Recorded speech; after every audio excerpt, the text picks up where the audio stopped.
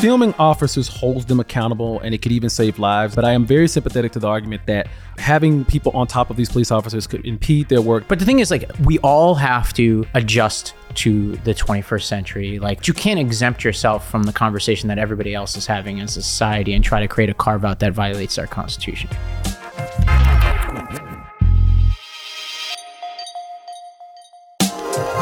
Welcome to The Lost Debate, a show for political eclectics. I'm Robbie Gupta. I'm Corey Bradford. And I'm Ricky Schlott. Well, this week we have another edition of our newsletter. I actually do a power ranking of 2024 Democratic contenders, with all this news that Biden may not run and all the speculation about his age. And so it's a little bit trivial, but at the same time, I try to use the exercise to talk about what kind of qualities the electorate is looking for in their next leader. So make sure you go to Substack and subscribe. You just search The Lost Debate on Substack and it's completely free. With that, Corey, what do we have today? Well, on today's show, murder charges against a bodega worker here in New York have the city outraged. We'll unpack that whole case.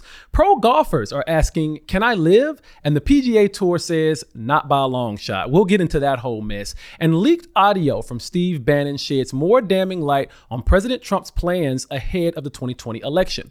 But we begin with a controversial new law setting down limits for civilians recording cops on their cell phones. It is now illegal in Arizona to have your camera on an officer if you're within 8 feet of them without their permission. Now, Ricky, can you give us a rundown of just what this law entails? Yeah, so like you said, there's an 8 feet limit and you get one warning from the officer and then it becomes a misdemeanor if you don't comply. There are exceptions for if you're directly the subject of an interaction with a police officer, you can film yourself. And there's also an exception for car stops entirely. And so John Kavanaugh, who is the politician who backed this bill, was a former police officer for 20 years and he sponsored it. And he said, quote, "It promotes everybody's safety, yet still allows people to reasonably videotape people as is their right." But then obviously there are a lot of critics who disagree with that, saying that it could potentially be a First Amendment violation and that there are different contexts, like, for example, a crowded protest where you might, if you want to even record a police officer, 8 feet is not reasonable. And so there's a lot of contention around this bill, but that's kind of the basics. Yeah, it seems like a strange bill in the sense of it's just such a narrow situation. So it involves 8 feet, right? And as you said, the person being arrested by and large can video it unless like the act of taping it interferes with the arrest. So it kind of only applies to somebody who's within 8 feet of somebody else getting arrested in certain circumstances, but not including traffic stops like you talked about. But it raises all kinds of questions, like what happens if an officer is approaching you and you're videoing them? Does that mean you have to back up? Does that mean you're resisting arrest or fleeing? Like, I think they need to answer some of these questions. They obviously also have to answer the First Amendment concerns. Many federal courts have looked at this over the last 25 years. The 1st, 3rd, 5th, 7th, 9th, and 11th District U.S. Courts of Appeals have all held in some way that filming police officers is protected First Amendment speech. It's not clear that this law is even going to withstand scrutiny. Yeah, it does get into a little bit of an entrapment possibility there. If you, like you said, if you're filming a police officer and they're approaching you, when you get within that 8 feet, you're now breaking a law. Mm-hmm. And now you can't continue filming because you're breaking a law, but also too, it's just a really complicated situation. Now, the fine for this, it makes this a misdemeanor if someone keeps recording after they get a verbal warning from the police officer. And the penalty could be up to $500 and even 30 days in jail. And the law goes into effect in September. But I'm of the belief that filming police officers holds them more accountable. I think there's a good faith and bad faith version of this story, right? There's in bad faith, there are police officers who are looking to escape any kind of scrutiny whatsoever. And those folks are obviously animated to try to, restrict filming as much as possible. There's also, I think, a world where there are good faith police officers who don't want people constantly getting in their face with cameras while they're trying to go about their jobs. There's actually this, David Simon, the guy who created The Wire, has this show on HBO now called We Own the City. It's like a limited series. And there was this scene of just absolute chaos. And it's based on a real story, but obviously this scene is, something they wrote, where officers are perpetrating or trying to carry out an arrest. And there are just crowds of people with their cameras out. And you kind of feel for both the officers and the people being arrested in this situation. Police yourself! What I find fascinating about this show, and just I think police in general, if you just walk around Manhattan, is how much different it is than when I I was growing up in the 90s, like the NYPD Blue, the kind of, the officer who's kind of the king of their beat and super well respected on the streets and is kind of the hero of the story when we put them on TV.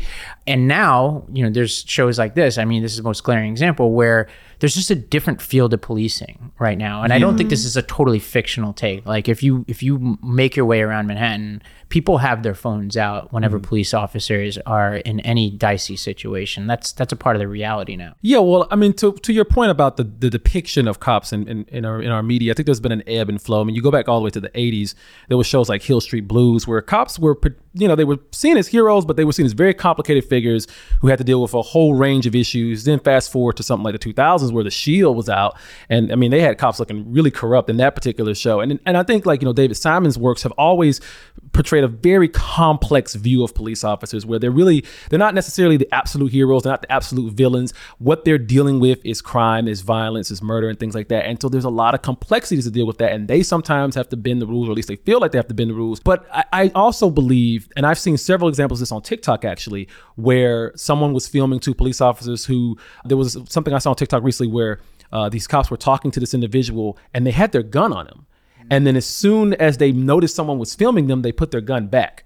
And there were a lot of people who saw that video and thought, if that person wasn't filming them, who knows how far that situation could have escalated. Well, this is interesting because I mentioned how the federal courts have looked at this. The Supreme Court has declined to take on this issue so far. And notably, they punted on a case by this man named Levi Frazier, who recorded cops battering a suspect and pushing a pregnant woman to the ground. And when the cops caught Frazier documenting the encounter, they confiscated his tablet and deleted the video. So this is obviously a nefarious example of this, and that's a bad faith example of this. Yeah, and I think there's definitely context, though, where you could see how a lot of people like bringing chaos and screaming, getting really close to cops could be obstructing like an arrest and could potentially endanger the person being arrested if a cop is dealing with a million other things and like potentially could be more aggressive in result or just like can't concentrate. But I wouldn't have a problem with a law that said if it's demonstrably clear that you're obstructing an arrest with the way that you're filming someone, or if you're getting aggressively in the face of a police officer, but that should be like a case by case basis. And I think that as a whole, like increasing police accountability through filming, if it's even just like mandating like a body cam on the police officers, that would be a more logical way that would hopefully absolve them of accusations of wrongdoing, or in the worst case scenario, and like prove what everyone filming them is trying to prove. Yeah, I don't like this law because it focuses on the First Amendment right to film something. If it literally said you can't get within 8 feet of a police officer who's making an arrest, that makes total sense. But it focuses on this concept of filming. However, I will say 8 feet is such an arbitrary number. I mean, you can still, technically by this law, you can still film them if you're 9 feet or more out. And I know Mayor Adams here in New York had something to say about getting close to cops while you're filming. If your iPhone can't catch that picture with you being at a safe distance, then you need to upgrade your iPhone. Stop being on top of my police officers while they're carrying out their jobs. That is not acceptable, and it won't be tolerated. That is a very dangerous environment you are creating when you're on top of that officer who has an understanding of what he's doing at the time, yelling police brutality, yelling at the officer. But once again, Corey, to your point, his point is about being on top of the officers. Yeah. So if the law was written about how far away you need to be when officers are trying to go about their business and effectuate an arrest, I would be a little bit more sympathetic to that.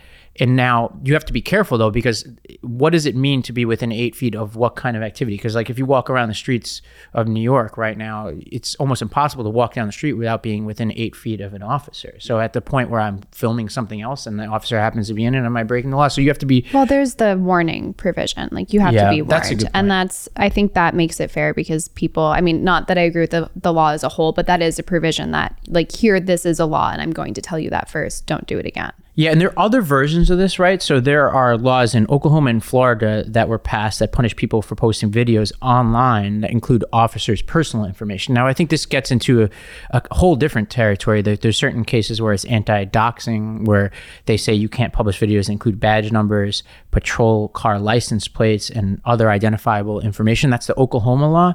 Now, I still have an issue with that because, like, the license plate number, like that's actually really important information if the officer is doing something improper versus the officer's name and address. That's different. Florida, I think, has a better law where it says that if you post online with the intent to harass the officer, so the intent being the key there, that kicks in. I like that law a little bit better. But I think like the biggest question here that a lot of people are asking is like, who's asking for this? Why is this even a law that's on the books? And I think the simple answer is the police unions want this. There's not like a really good public policy interest for this particular version of the law. I agree, Ricky, that there's a way you could write a law to make it much more easily implementable, withstand First Amendment scrutiny, and allow citizens and journalists, particularly, which is not a carve out here for journalists. Yeah. I mean, look, filming officers holds them accountable, and it could even save lives in some of the examples that I've given. But I am very sympathetic to the argument that Ricky gave about the fact that having people on top of these police officers could impede their work. Not to mention, there are some police officers that simply don't want to be on camera while they're doing their work. I mean, if they're trying to restrain someone, it may look bad, but they may be restraining a person who actually committed a crime who needs to be restrained. And they don't want their face all over the internet saying, oh, look at them getting up on this guy. It's like, well, that person may have just killed someone. That person may have just done a really bad crime, and they're trying to just do their job. I saw this in the summer of 2020 where there were people often in the streets yelling at police officers who were trying to effectuate arrests, saying, get off that person. Or just like, standing there. They would get harassed often in New York in like the depths of 2020. For sure. Yeah. But the thing is, like, we all have to adjust to the 21st century. Like, there are parents who have to sit there while their kids are staring at their phones. There are teachers who have to deal with cell phones in school buildings, and you have to find a balance, right? Like, there's the equivalent of schools of like, how do you restrict cell phone use within a school? This is the equivalent of policing, but you can't exempt yourself from the conversation that everybody else is having as a society and try to create a carve out that violates our Constitution. Absolutely. Yes, I agree with that. So let's actually stay on the crime beat for a second here. Murder or self-defense? That is the question dividing officials here in New York right now, as the case of a Bodega employee makes headlines around the country. Ricky, I know you've been keeping a very close track on this particular story. Bring us up to speed on just what happened here. So this starts with July 1st around midnight. A 61-year-old Bodega worker, immigrant from the Dominican Republic, was working as a cashier. He didn't own the bodega. There's a lot of misinformation that he did. And a woman tried to get her 10-year-old daughter, her 10-year-old daughter tried to purchase a bag of chips with her electronic benefits card that got declined. And then the clerk did it like over and over and over. And she got really aggravated over the fact that she says that he took the chips back. There's a lot of video footage that's from the New York Post that does not show that moment, but shows the surrounding situation. And so she says then that her boyfriend is going to come and fuck him up. And then not long after, Austin Simon, 35 years old, has a long, extensive criminal record. He was out on parole for assaulting a police officer at the time.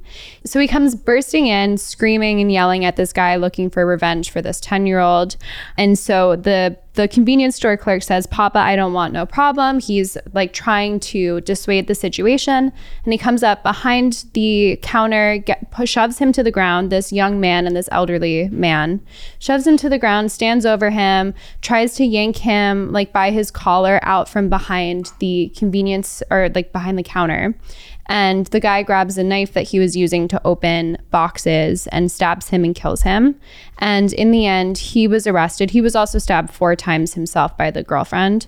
And the convenience store clerk was arrested, charged with second-degree murder and criminal possession.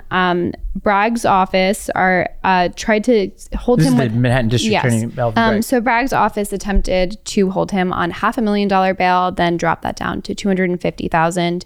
He was held at Rikers. His stab wounds got infected because he only had hot water to clean them.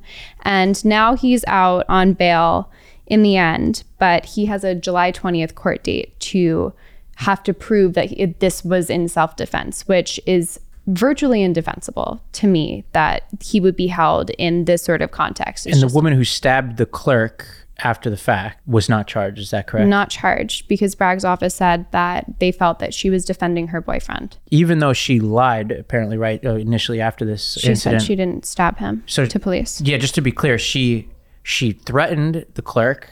So there's like a question of like conspiracy to commit assault here, saying that he's going to fuck you up. She then stabbed him and then lied about it after the fact. She doesn't get charged.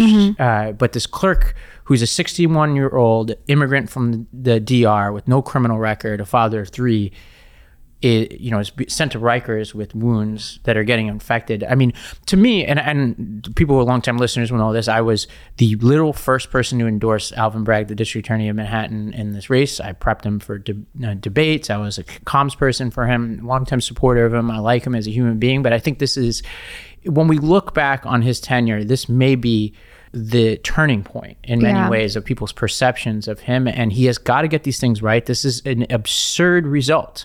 Like, anybody who watches these videos would see that this is a guy trying to do his job, and his physical safety was clearly threatened in this video. And it would be terrible enough if they charged him and they charged this woman, but to charge him and not the woman, I think betrays an absolutely distorted, weird view of who victims and perpetrators are. It's so odd because Bragg's whole thing has been, we're going to be more lenient on people. We're going to not have to have them go through excessive bails and things like that. You would think that if anybody would need to receive the benefit of the doubt here, it would be this 61-year-old bodega worker who was simply trying to both defend his story and his life against this attack. And yet he is the one being charged with second-degree murder. He is the one being framed as this horrible person when literally he was just defending himself against an attack. And it doesn't make sense why Bragg wouldn't make an exception here. I mean, the fact that they're even charging him with second-degree murder is crazy in the first place. But the fact that they wouldn't make an exception, they tried to give him $500,000 bail.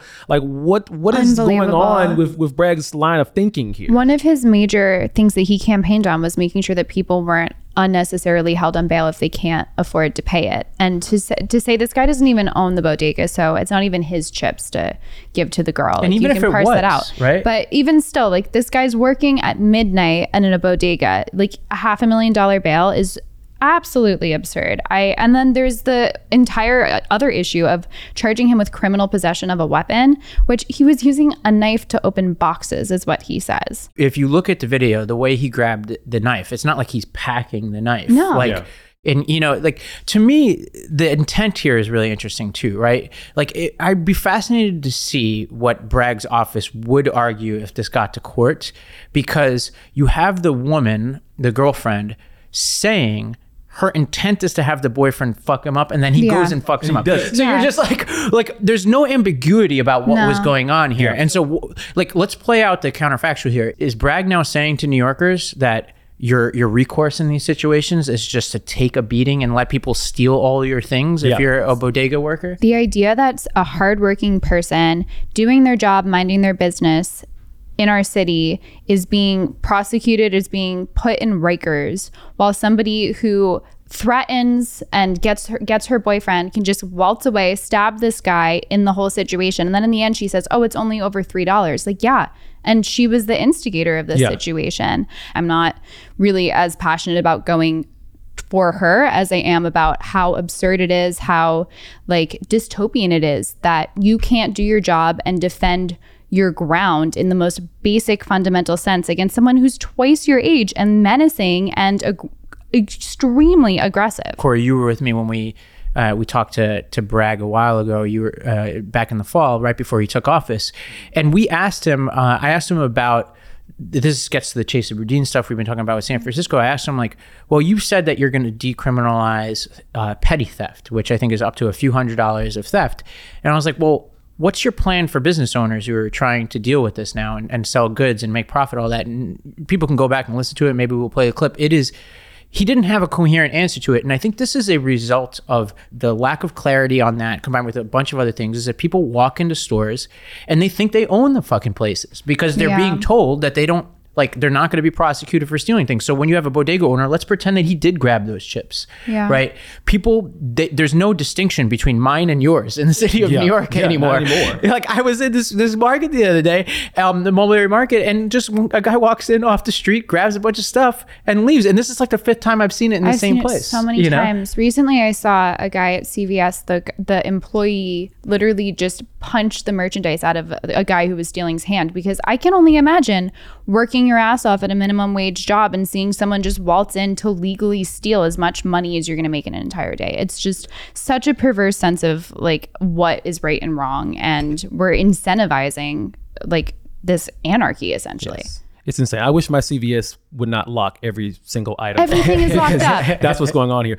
A lot of this deals with the definition of self-defense and whether or not this bodega worker was defending himself. In New York penal law defines self-defense as it allows that a person may kill in self-defense if the actor reasonably believes that such other person is using or about to use deadly physical force. I think anybody could reasonably look at that and say that he could have been killed by that attack. The law also says that he or she reasonably believes that such a person is committing or attempted to commit a robbery, which obviously is possible here. Basically it's behind the counter. Yeah. So here's what, this is a very Eric Adams heavy episode. Let's hear what the mayor had to say about this. We have enough people who are there for people who break the law.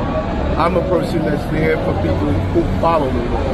And as I saw it from the video, I saw a worker here inside the store following the law, and he should not have been approached in the manner that he was approached. This is a tension that's playing out within the Democratic Party, within liberals and progressives all across the country. And often in these cities, there aren't general elections that are competitive. So the debate has to play out within the party. And so you have this vision of London Breed, Eric Adams versus the Chesa Boudins and the Alvin Braggs. And, for me at this point, like, I'm throwing in my lot with the London Breeds and the Eric Adams of the world in this ideological debate, because I believe that people have the right to sell goods and make money off of them and make a living. They should feel safe on the streets, that people's criminal records do matter, and that also people like this clerk, like, a record of being an upstanding citizen also affords you a little bit of the benefit of the doubt in a situation like this. And the reverse is true. If you're on the streets after having, assaulted a police officer and you have a long record, and there's a video that shows you assaulting somebody else, those two things come together to say, all right, this is relevant. Yeah, and his treatment has just been absolutely disturbing in every single way. Even GoFundMe took down a campaign that his family was hosting to raise the money for bail and return $20,000 to donors, which just feels so wrong. But to give credit where it's now potentially due, Bragg met, I think yesterday now, with a bodega union leader, and behind closed doors, that leader says that there's a chance, or he said there was a chance that he might have the charges dropped, but it's pretty unclear to me why they're not. And they were able to negotiate down his bail to a $5,000 bond. So he's out right now, but he has an ankle monitor on. He can't leave the city. It just feels really dystopian. But if you're trying to get in the head of Bragg, I think what he's worried about here is the consequences of his own decisions, right? I think when they're seeing like somebody taking matters into their own hands, which, to be clear, is not how I see this. But I think like this probably hit the DA's office and they're like, oh, this is vigilante justice, which is the biggest threat to Bragg, because in a world where the police and the DA aren't enforcing basic rules about, people's ownership of property, then people are going to resort to vigilante justice. So I think they were worried about, if this comes out that this guy, defended himself in this way, other bodega owners may do the same in other circumstances where people are stealing from them and all that.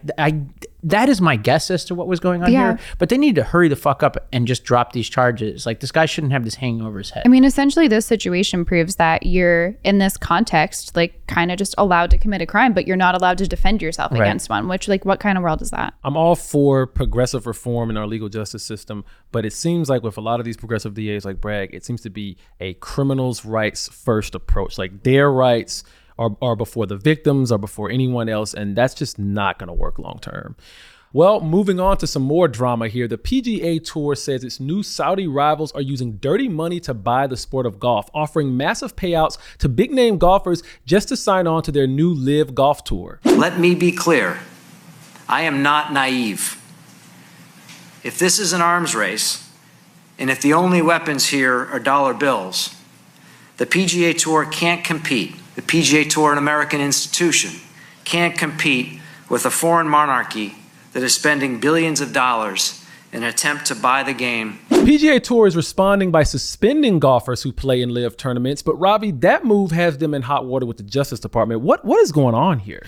This is as complicated a sports story as I've come across, I have to be clear. And I also hate golf, so it's just like a really hard story to unwind.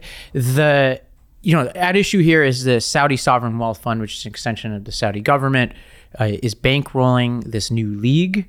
So the PGA Tour is threatened by this new Saudi effort. And there are a couple of key differences between the way the PGA Tour works and the way that the LIV Series works. Number one is the number of holes. There are 54 holes in a tournament in LIV, but 72 holes in a traditional tournament in the PGA Tour. I don't give a shit about golf, so neither does Department of Justice. That's really not playing in here. It plays into how golfers perceive this, which we'll get to. But the big issue here is the money. This is the sovereign wealth fund of Saudi Arabia. They have a ton of money to pour into this. The purses from these tournaments is a lot of money. Yeah. So like example is like the Masters, which is the most prestigious of, domestic US tournaments. The winner gets $2.7 million last year. So that's a lot of money. But the winner of the first LIV event, we're not talking about a mega prestigious event. This is just the first of the events, got $4 million. And even the person who comes in last gets six figures. And so that's unique. And so they've announced they're going to invest a lot of money in this. The Saudis did. So back in March, they announced that they had $250 million in funding for 2022. They announced that their commissioner is going to be Greg Norman, who is a prominent golfer, which, he has a lot to say, and he's been the kind of public face of all of this. And then the PGA Tour has responded and basically has come down on golfers who are trying to participate in both the PGA Tour and the LIV events. And that's where the Justice Department has stepped in and saying, hey, this is possibly monopolistic behavior, which is something that Norman has accused the PGA Tour of doing. And so it's turning into a legal mess, not just a question of competition in sports. Yeah, well, Phil Mickelson is probably one of the most recognizable names in golf, and he has signed a $200 million contract to play in the LIV League. And they were offering some big bucks to a lot of the top players in golf, including Tiger Woods, but Tiger Woods turned him down. And I think a lot of people are saying that's because he, like many, feels that this LIV tournament is going to interrupt the traditions that have been established for golf, at least in this country. And I think that that's very interesting because it seems like there's this kind of old school thinking about golf and this new school thinking about golf. And the new school is like, well, we don't make money if we don't qualify in a certain round when it comes to these traditional PGA tournaments. Whereas with LIV, if you just participate, you're going to get something. And so I think some of the new golfers coming up are looking at this and saying, this is a better way for us to actually make a living playing the game of golf. I think of all people, it's easiest for Tiger Woods of anyone to take the moral high horse on this one. And while I agree that it's not an ideal situation, that it's Saudi money of all things that's funding this, like he already is set for life. He's exceptionally, he's probably the most famous golfer ever, I would imagine. And, he doesn't need this money. He doesn't need these funds. And realistically, this is the market working out. And while I don't love the optics of it all, I do think that there is some selective pearl clutching where Saudi money and also other corrupt money just pumps into so many of our institutions. And I'm not sure why going after these specific golfers in such a personal way is really that constructive. Well, Greg Norman had a lot to say about this. Let's roll a clip. Name me the last time somebody was willing to invest $2 billion into the game of golf. European Tour was connected with the Saudis, right? Mm-hmm. Yeah.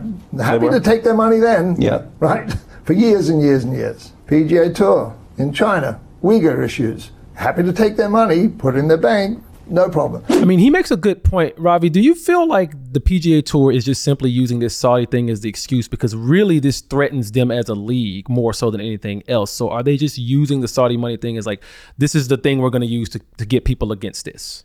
Yeah, I agree with you that it's hard to argue with what Norman is saying here. I mean, he said some bizarre things outside of those comments, like, for instance, that the youth of Saudi Arabia are looking to change the culture and they're going to do it through golf, which, okay. I'm not sure I think of the youth of anywhere changing any culture through golf. Right, the last time I was, it's not like you roll through golf courses and see a lot of teenagers, but I think you could think two things, right? You could believe that the U.S. in general, including key institutions, are too cozy with the Saudis. There's all sorts of terrible, nefarious ties between super wealthy, either sovereign wealth funds or companies that are tied to terrible regimes that are bad. But I'm not sure that the PGA Tour is wearing a white shirt on this. And he's right to point out the hypocrisy.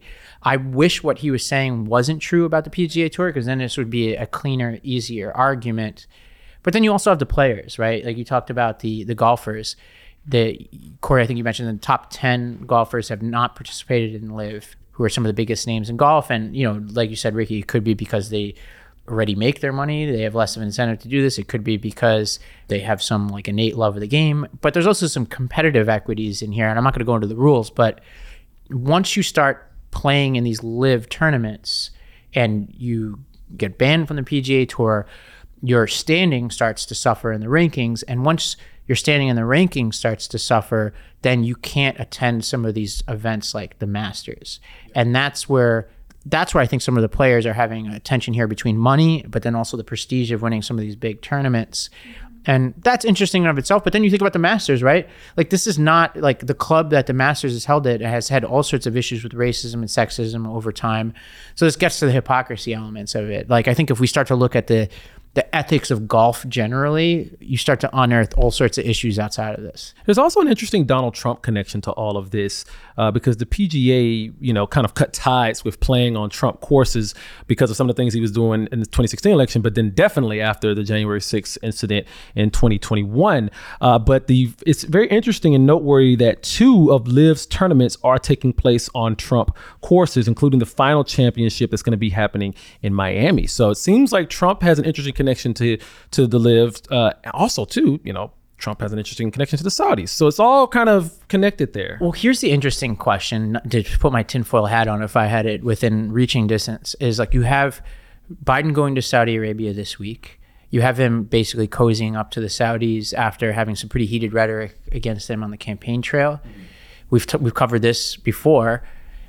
I'm interested in, and I have no evidence, I would just want to ask this question if I was a reporter on the beat at the Department of Justice, that the Department of Justice interest in this case, is this tied to national security concerns? Like, is this some part of a negotiation with the Saudis over trying to get them to release more oil to be like, hey, we'll do your bidding on this? I have no evidence for this, but this is a question I would ask if I were on the beat in the Department of Justice, because there is a precedent because the Department of Justice is involved in national security conversations. It is plausible that the National Security Council or the Department of Defense or State would ask the Department of Justice to look into this and then make that promise to the Saudis ahead of a visit of Biden to Saudi Arabia. You could imagine that being the case. And so that's the sort of conspiracy that I would be wondering about. To me, the smallest fish to fry in terms of Saudi influence is golf. I know that it's like a major, I know it's a major sport, but like when you look at, I went to a high school. My dad's fuming right now. Sorry. But when I went to a high school where Saudi princes were educated at my boarding school, we had buildings that were donated by Saudi money. The Department of Education says between 1986 and 2021, colleges got $2.1 billion from them. Wow. Like that to me is more concerning and more interesting. And why are they involved in our institutions of higher learning versus a sport?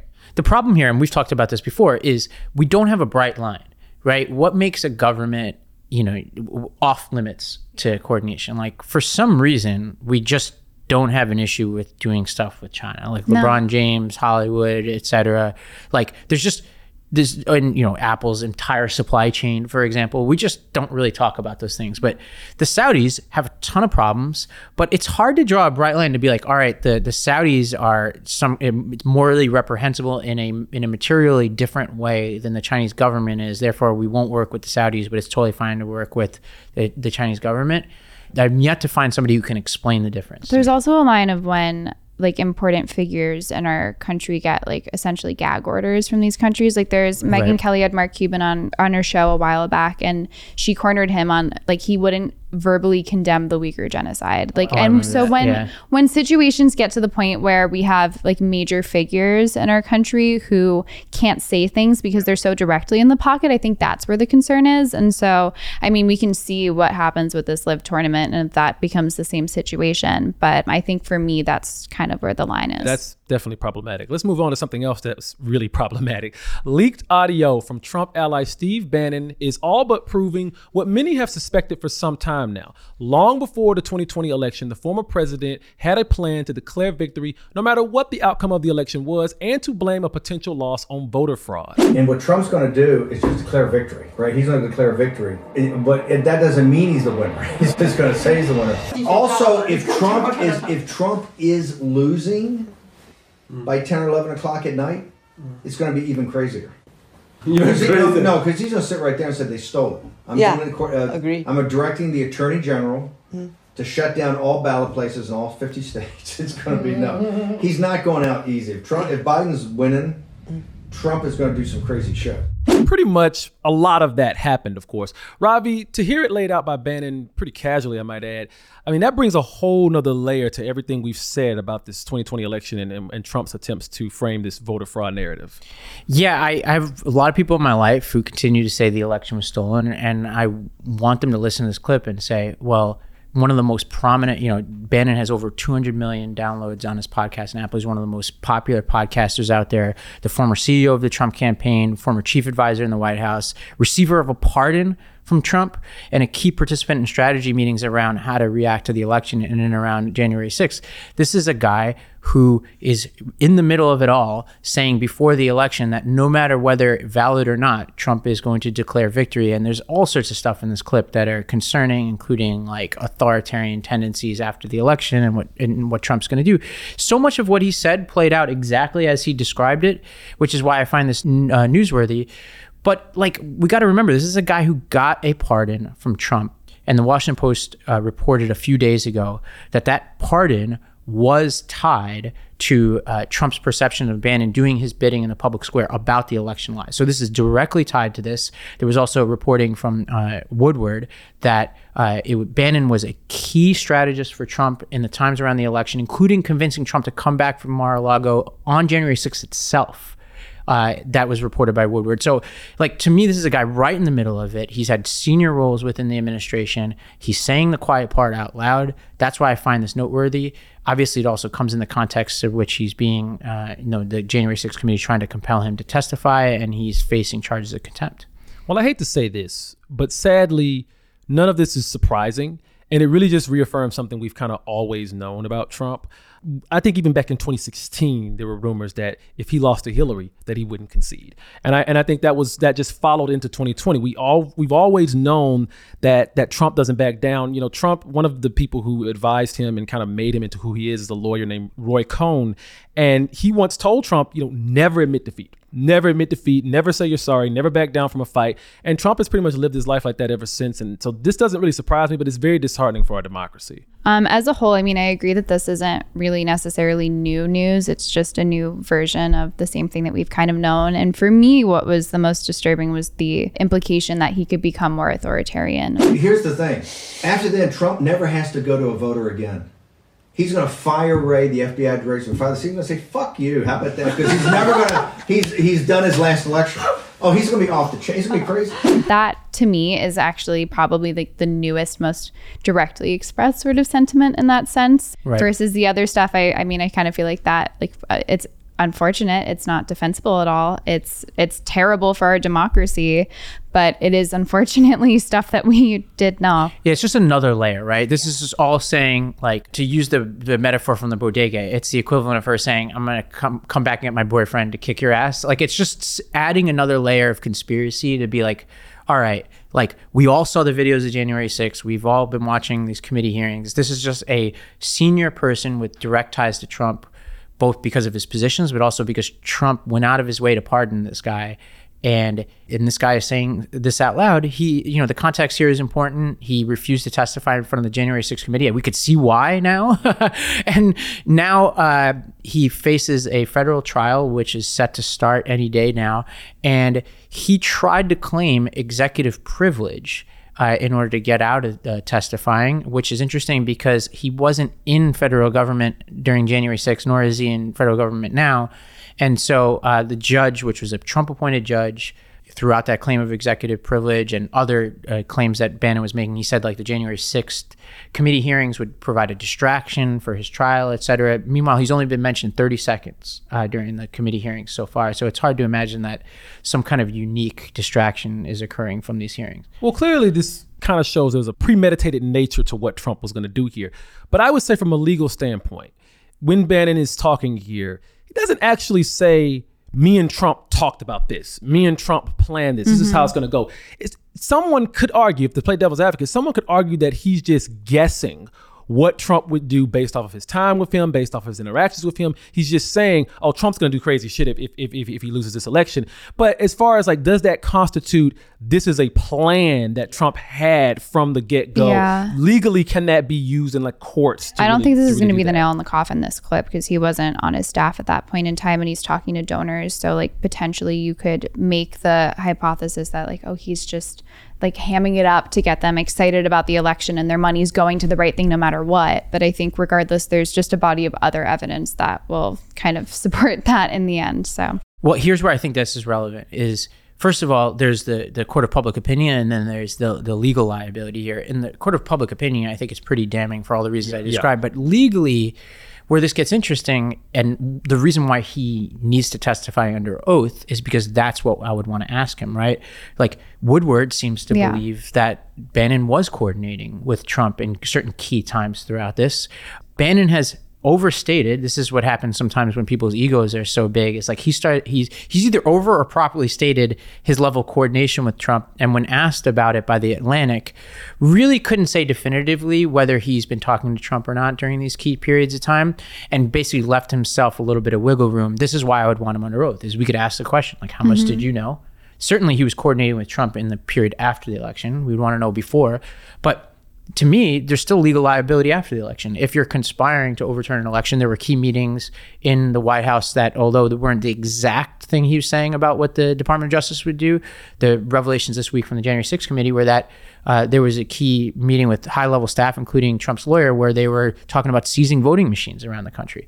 So these are the type of things that are very directly linked to the things that he was floating, and so I would want to know what his connection is. Very troubling information, and I think if it is true that Trump planned this in such a nefarious way, it's really more of a reason why he just doesn't belong anywhere near the White House ever again. And I think that more than anything, this, like Ricky was saying about the things that Bannon was saying about how authoritarian he could become after, you know, if he were able to like make that successful and actually win that election, or at least make it look like he won that election, how authoritarian he would be if he was able to remain in office. That should be a real big warning sign for 2024, because there are reports now coming out that Trump is going to announce his run for 2024 as early as September, which would be very unusual. Most people would never, you know, announce those runs before the midterms like that. It could also really backfire if the Republicans don't do well in the midterms.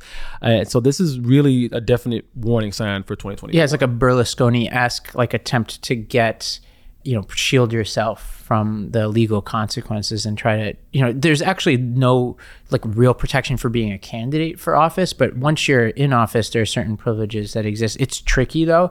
I'm not sure that that him announcing is going to shield him legally, although it'll give him a huge political weapon. He would say, all right, you're coming down on me because I am running. It would also give him an opportunity to probably use campaign funds and raise money for his legal defense, which he's kind of doing anyway. So, yeah. The election defense fund. Well, we want to thank you all for listening and watching. Make sure to subscribe to our YouTube page. And if you're listening to the podcast, make sure to rate, review, and subscribe. We will see you guys next time.